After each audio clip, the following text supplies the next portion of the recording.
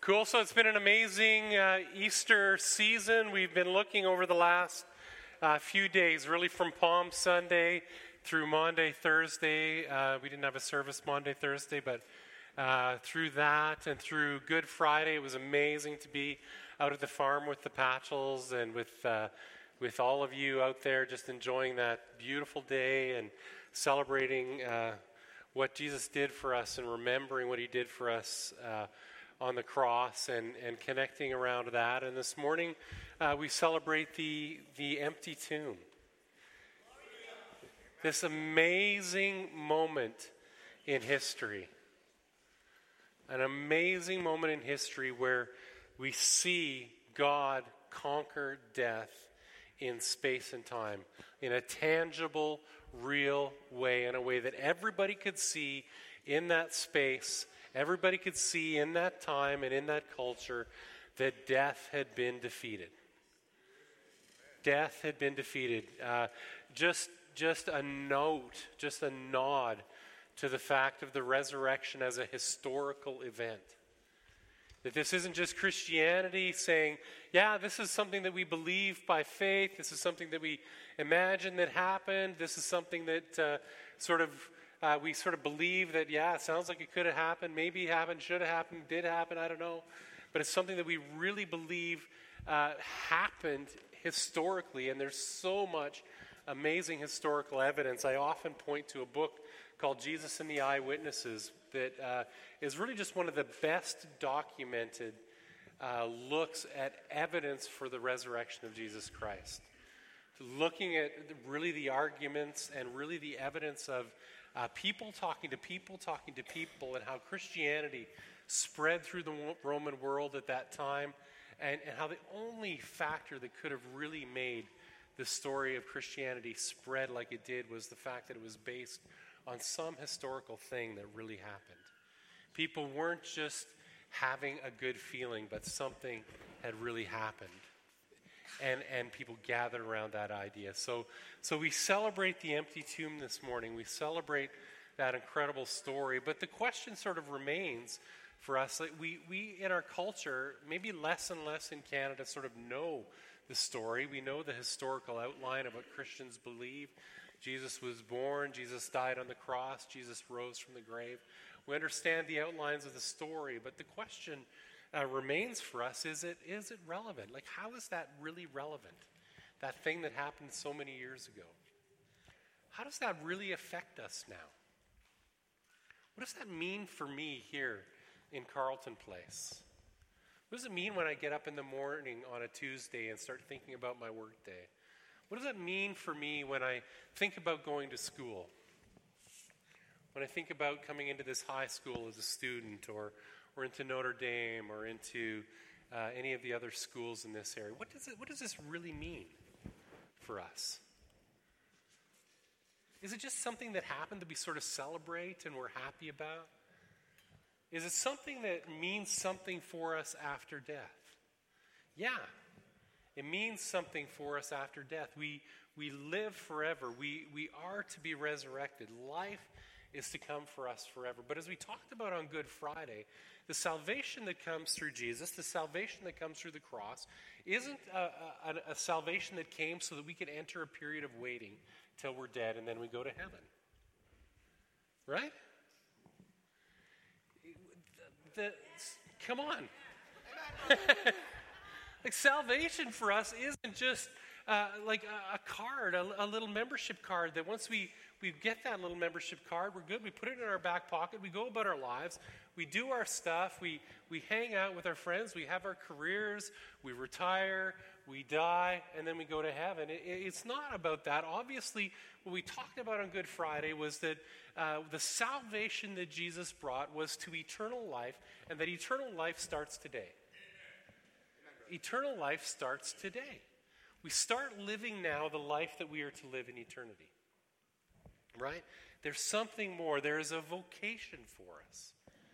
That there is a purpose for us. There's a plan for us. There's a destiny for us. There's something that God is calling us to.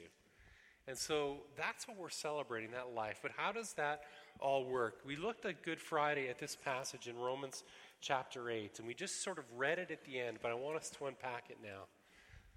Let's just read this, but let me pray. Father, thank you for your word. Thank you for these scriptures. Thank you that these words are not just words on a page, but there's something living and active in them, that they have power, that as we read them, they transform us. We open ourselves up to the transformative power of your word as we read it. That it would go deep, that pieces of it would cut to the very core of who we are. That we would be changed. Father, as I share this message, give me grace. Let me hear the extra things that you want to say that I didn't prepare for, and let me not say the things that I prepared for that shouldn't have been said. Holy Spirit, lead me in this moment. Lead us, Father. Teach us, we pray. In Jesus' name, amen. Amen. So let's read this again as we read it on Good Friday, and we'll unpack it. Romans 8, 31 to 39. If God is for us, who can be against us? He who did not spare his own son, but gave him up for us all, how will he not also, along with him, graciously give us all things? Who will bring any charge against those whom God has chosen? It is God who justifies. Who then is the one who condemns? No one. Jesus Christ, who died, more than that, was raised to life, is at the right hand of God, and is also interceding for us. Who shall separate us from the love of Christ? Shall trouble or hardship or persecution or famine or nakedness or danger or sword? As it is written, for your sake we face death all day long. We are considered as sheep to be slaughtered. No, in all these things we are more than conquerors through him who loved us. For I am convinced that neither death nor life, neither angels nor demons, neither the present nor the future, nor any powers, neither height nor depth, nor anything else in all creation will be able to separate us from the love of God that is in Christ Jesus our Lord. We read this on Good Friday, celebrating this sense that we have a vocation, we have a calling, we have a life that's full of destiny that carries us forward from this moment into our careers, into our homes, into our workplace, into our schools. Everywhere we go, salvation for us, the destiny for us, eternity for us starts now. And so in Romans 1, 8, 31 to 39, it says, for if God is for us, who can be against us? He who did not spare his own son gave him up for us all. How will he not also, along with him, graciously give us all things?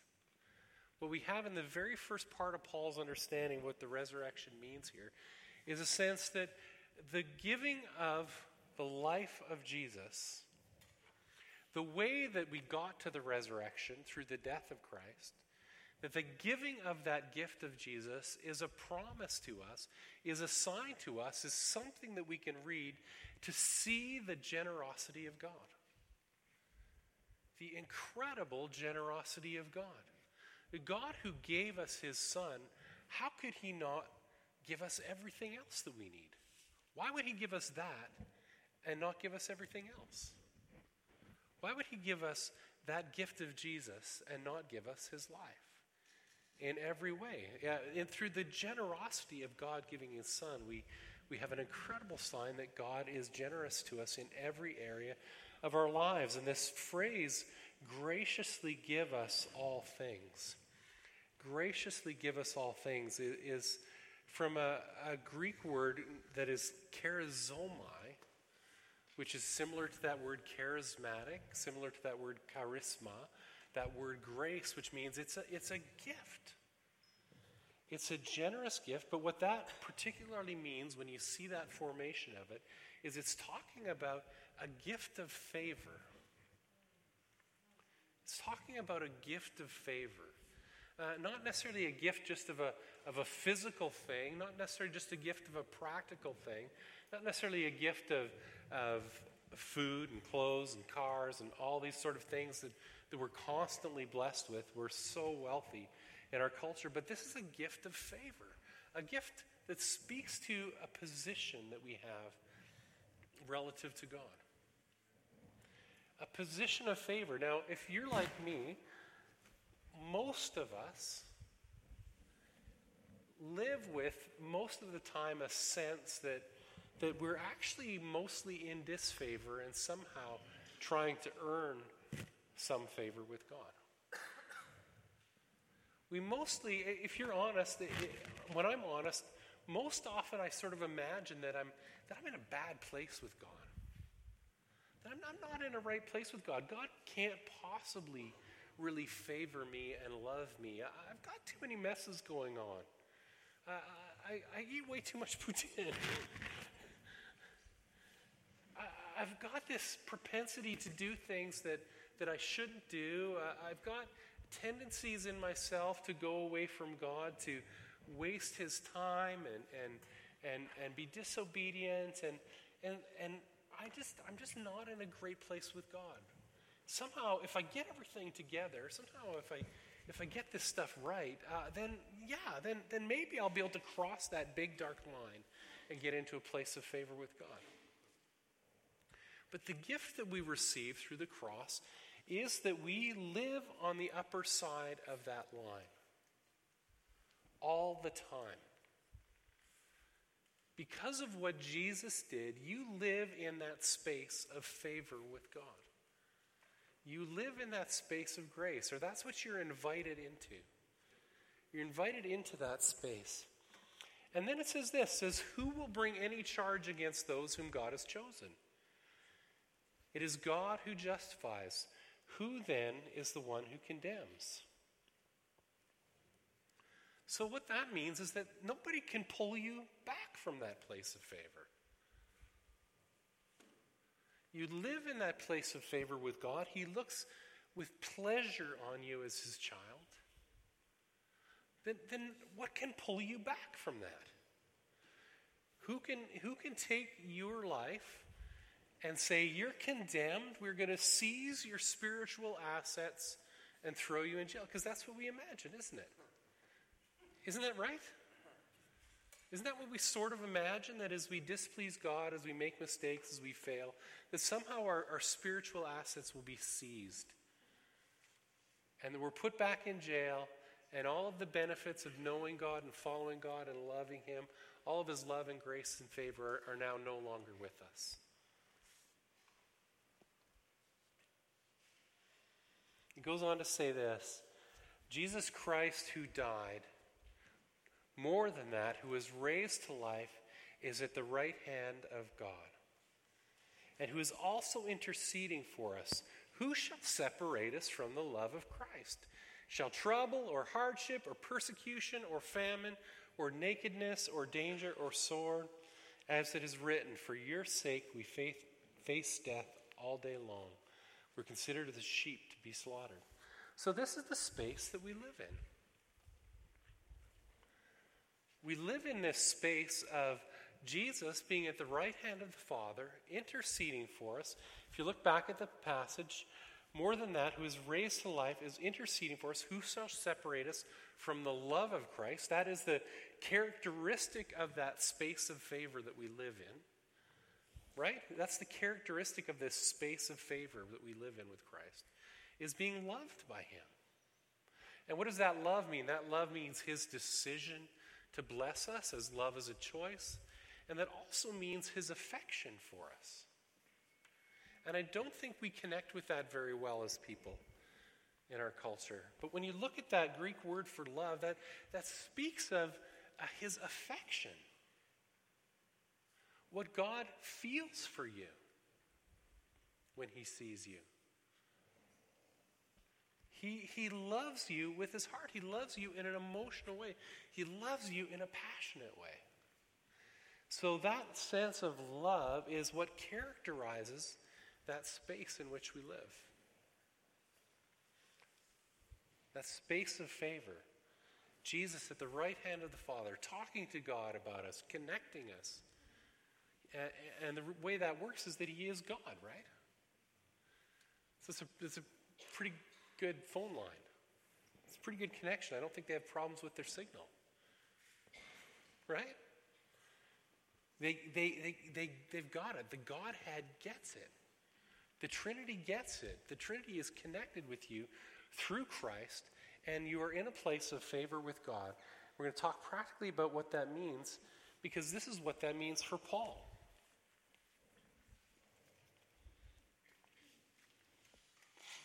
Who shall separate us from the love of Christ?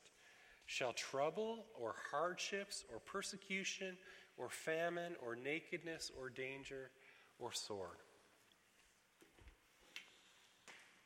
What this says is that characteristic of love, that characteristic of favor, doesn't necessarily mean that you won't see these things.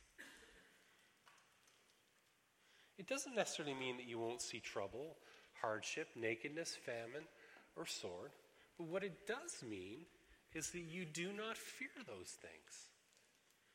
Because of the resurrection, you do not fear them. They don't mean to you what they mean to everyone else. That's what Christianity is about. You as believers live with a completely different view of all of that. You live in a completely different space where everybody else faces that. As it is written, for your sake we face death all day long. Bring it. No fear. Now, we don't face a gun to our head all the time, but we do live with fear of death in so many spheres of our lives.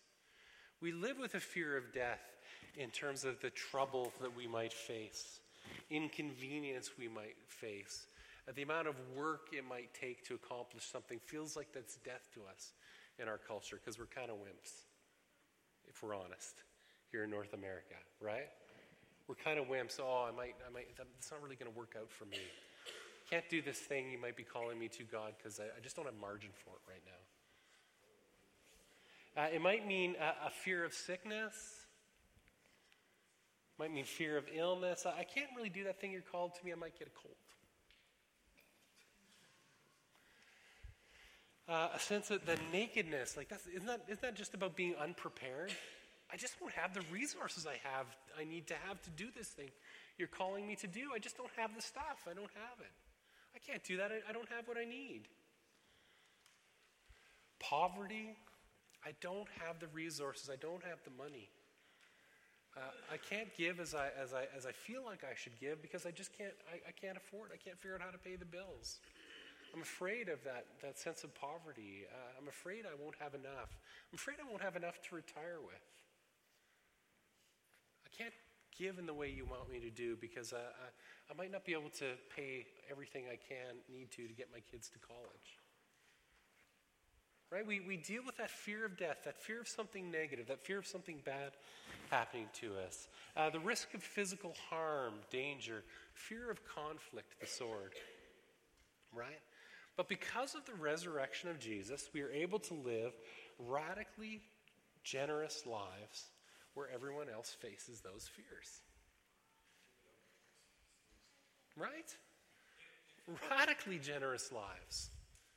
We can do all of those things. And that's what the apostles showed us. Like they were just time and time again going to the places, doing the things that seemed absolutely impossible to do. The reason that the early church literally exploded across the Roman world in that time was because they just were not afraid of what would happen to them. Even unto death. They weren't afraid. I'm going to go preach the gospel. I don't care if they try to kill me. And some of them were killed. But what we know because of the resurrection is that you might, time and time again, go into the grave, into something that feels like death to you, but Jesus will, time and time again, bring you out. Time and time again, he'll bring you out. You can choose to do the risky thing, and Jesus will choose to do the miracle. Time and time again. It says this, in all these things we are more than conquerors through him who loved us. That means through his love we can follow him into his purposes for us in spite of inconvenience, in spite of sickness, when we're unprepared, It might cost us some money at the risk of physical harm and in conflict situations that we might not enjoy and might not make us comfortable. But we as Christians, what the resurrection means for us practically in the real world is that you can live above all of these things. You can absolutely live above them. You can live joyfully in the face of them. You can live happily in the face of them. You can live excitedly and passionately in the face of all of these things. You can choose to do the thing that God has called you to do, even when it doesn't seem like the thing that is going to be the easiest thing for you. Right? You can even preach on a Sunday morning when you have a fever of 102. Hypothetically speaking. God is so good. He's so generous. What the resurrection does for you is helps you live beyond the limitations. To absolutely live beyond the limitations that everyone else sees for you. Kathleen Patchell was an example of this just a few weeks ago. Was there any reason in your right mind that you should have gone to Ecuador a couple of weeks ago?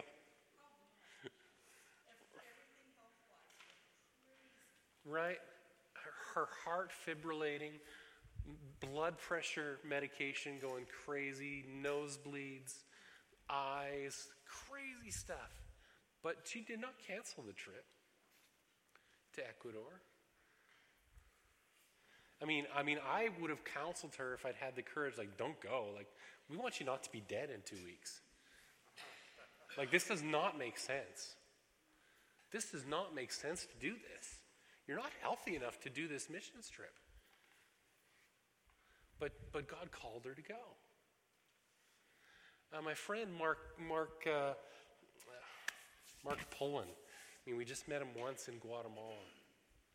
Like, this was a guy that was, like, wrestling, like, at the time. Like, he was having us visit him as a missions trip.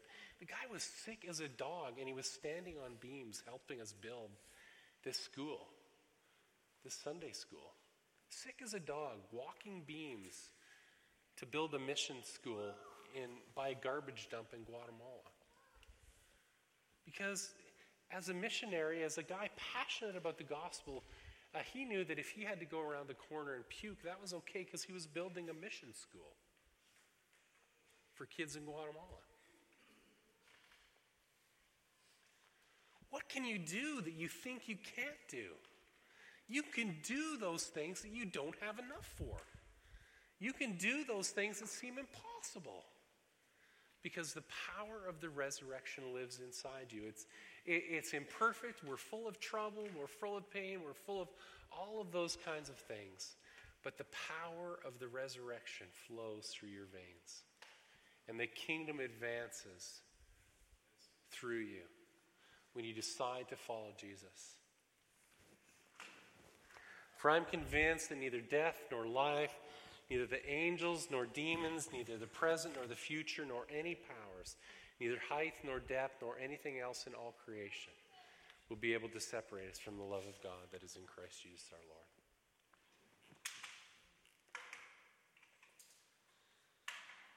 No spiritual power, angels or demons. We don't fear attack from the enemy, though the enemy might attack, but we don't fear that. That can't separate us from the love of God. Neither the present circumstances nor anything bad that might happen in the future. We're so afraid of the future, aren't we? Aren't we so afraid of the future sometimes?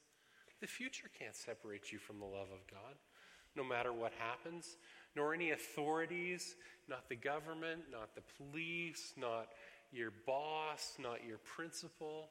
That person, your teacher, that person can't separate you from the love of God.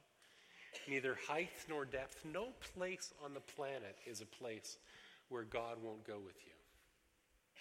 There's no place on the planet where God won't go with you. I was in Israel a number of years ago when I was just out of high school, and we went to, I guess it was after my first year of Bible college.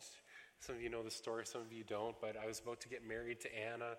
It was It was probably about 3 or 4 weeks before our wedding. I was away at school, and I was supposed to come back to Ottawa to help prepare for the wedding. And I felt I was called to go on a little missions trip, and I called my wife up, and I said, not yet my wife, and I said, Anna, I know I'm supposed to be there to help get ready for the wedding, but I really think I need to go to Israel and Egypt for a couple of weeks first. And I jumped on this missions trip last minute and missed that 2 weeks of prep before the wedding and went to Israel and Egypt. And in a space like that, neither height nor depth nor anywhere on the planet, there's no place we can't go. There's no place we can't go to declare the love of God and fulfill his purposes. There's nowhere we can't go. Nor anything else in all creation can separate us from the love of God. No viruses, no bacteria, no cold, no flu can separate you from the love of God. And what he's doing here is he's saying that Christians are supposed to live in radical defiance of paganism, in radical defiance of the belief that the powers around us have any power over us whatsoever. The only thing that has power in our lives is the resurrection of Jesus. Nothing can separate us from the love of God that is in Christ Jesus our Lord. So the question is, how do we receive the resurrected Jesus? How do we really receive that relationship? How do we really receive that sense of who he is? How do we connect with that? I'm so reminded of just this little piece in the story in the book of John, chapter 20, 11 to 16. It says this, and this is just a moment in the story, and there's so many encounters with Jesus in the resurrection story, but I just love this, and I think it's important for us. Now, Mary stood outside the tomb crying. As she wept, she bent over to look into the tomb. She's gone there to just grieve and to just be with Jesus' body and to just be sad. It's really what she's gone there for, is just to be sad, to grieve and to say how much she misses him. And she saw 2 angels in white seated where Jesus' body had been. The tomb had obviously been rolled open. One at the head and one at the foot. And they asked her, "Woman, why are you crying?" They said, "They have taken my Lord away. I don't know where they've put him." At this she turned around and saw Jesus standing there. But she did not realize it was Jesus. And that's the place where so many of us stand. We follow Jesus. We believe in Jesus. But we believe in a little Jesus. And we hardly recognize him for who he is. For her, she saw him, but he was just a gardener. He looked like a gardener. There's something about our human mind and our human ability that we can't see the possibility when we're overwhelmed with fear and pain and doubt. We just can't see those possibilities. Like, it's so hard. To her, Jesus had died. She saw him die on the cross. And it was impossible for her mind to connect with the thought that it was actually him standing there in front of her. It's so hard for us to do that. He asked her, "Woman, why are you crying? Who is it you're looking for?" And thinking he was the gardener, she said, "Sir, if you have carried him away, tell me where you have put him, and I will get him." And I just love this little nod to Martha and Mary. Just a side note. Mary is this one who loved to sit at the feet of Jesus. But here she sees a practical thing to do and tries to solve the solution practically. There's Martha and Mary together in this passage in the heart of Mary. And I just think it's worth just noting that. But thinking he was the gardener, she said, "Sir, if you've carried him away, tell me where you put him and I will get him." And this is where Mary gets it. This is where Mary gets it. Jesus said to her, "Mary." And he called her by her name, and the penny dropped. He called her by her name. She turned toward him and cried out in Aramaic, "Rabboni," which means teacher. All of a sudden, the lights come on. She turns to him, And she calls him rabbi. She calls him teacher. Her heart is all of a sudden filled with joy. And so many of us need this moment of revelation. We need to go from seeing Jesus as something in the woodwork, something in the air, something that's just a fixture in our lives, something that's like a piece of furniture or an idea, not the gardener, but we need to see Jesus as teacher. And when Jesus called Mary's name, in that moment she crossed over from not recognizing fully who he was to realizing who he was. And for some of you here this morning, Jesus is calling your name. He's calling your name. Aaron.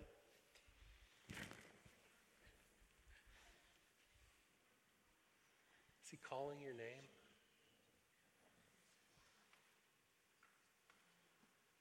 Now you're all looking to see if your name's there. I tried to pick the most unique names as best I could. And I promise I didn't get you all. But some of your names are there. I've lost you completely now, didn't I? But Jesus is calling your name. He's calling Kia, and he's calling Janelle.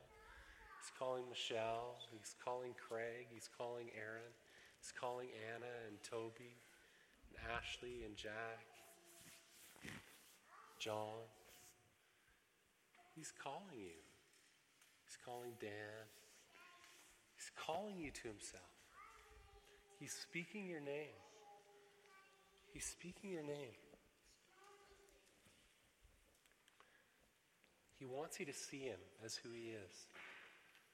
Not a historical figure, but a resurrected person with whom you have relationship now, who sets you absolutely free from fear.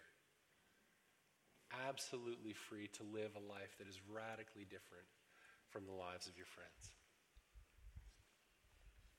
He has so much more for you. Let's stand up and pray.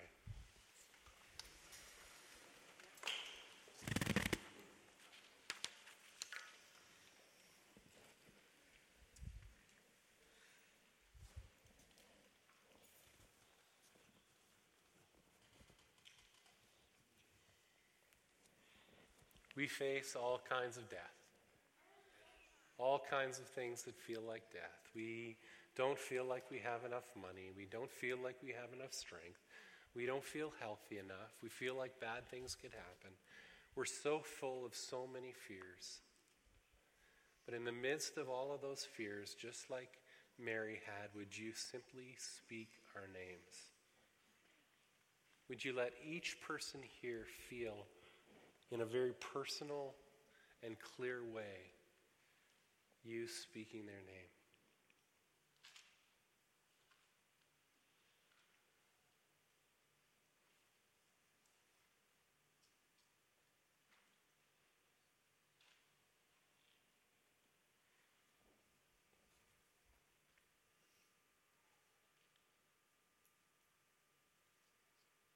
Come, Holy Spirit.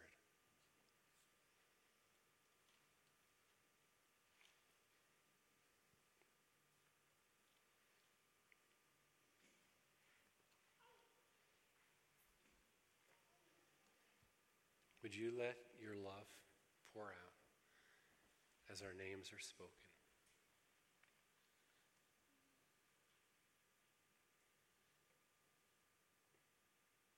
And let all our fears be washed away.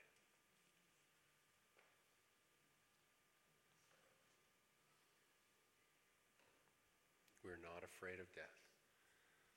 We're not afraid of the bad things that could happen. We just want to follow you.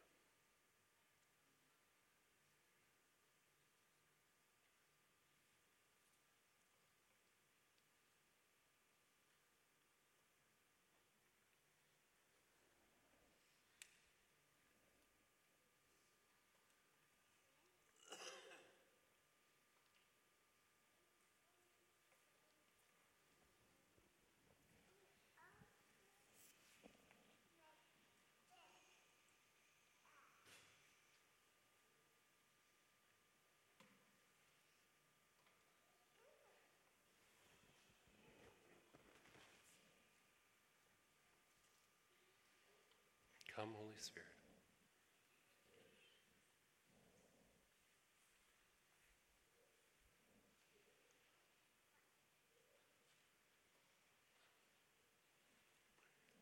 And right now, would you let there be some moments of realization for us? That you're not just a fixture, that you really are our teacher. You really are our Lord, and you want to be our Lord.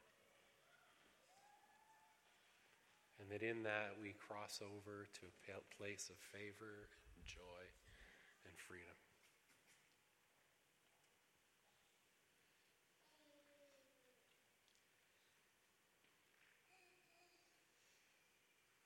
For those who've been fighting you for so long, been fighting a sense of call to serve, a sense of call to ministry and mission, a sense of call to salvation for the first time. For those who've been fighting, would there just be an ability to surrender and just receive your love?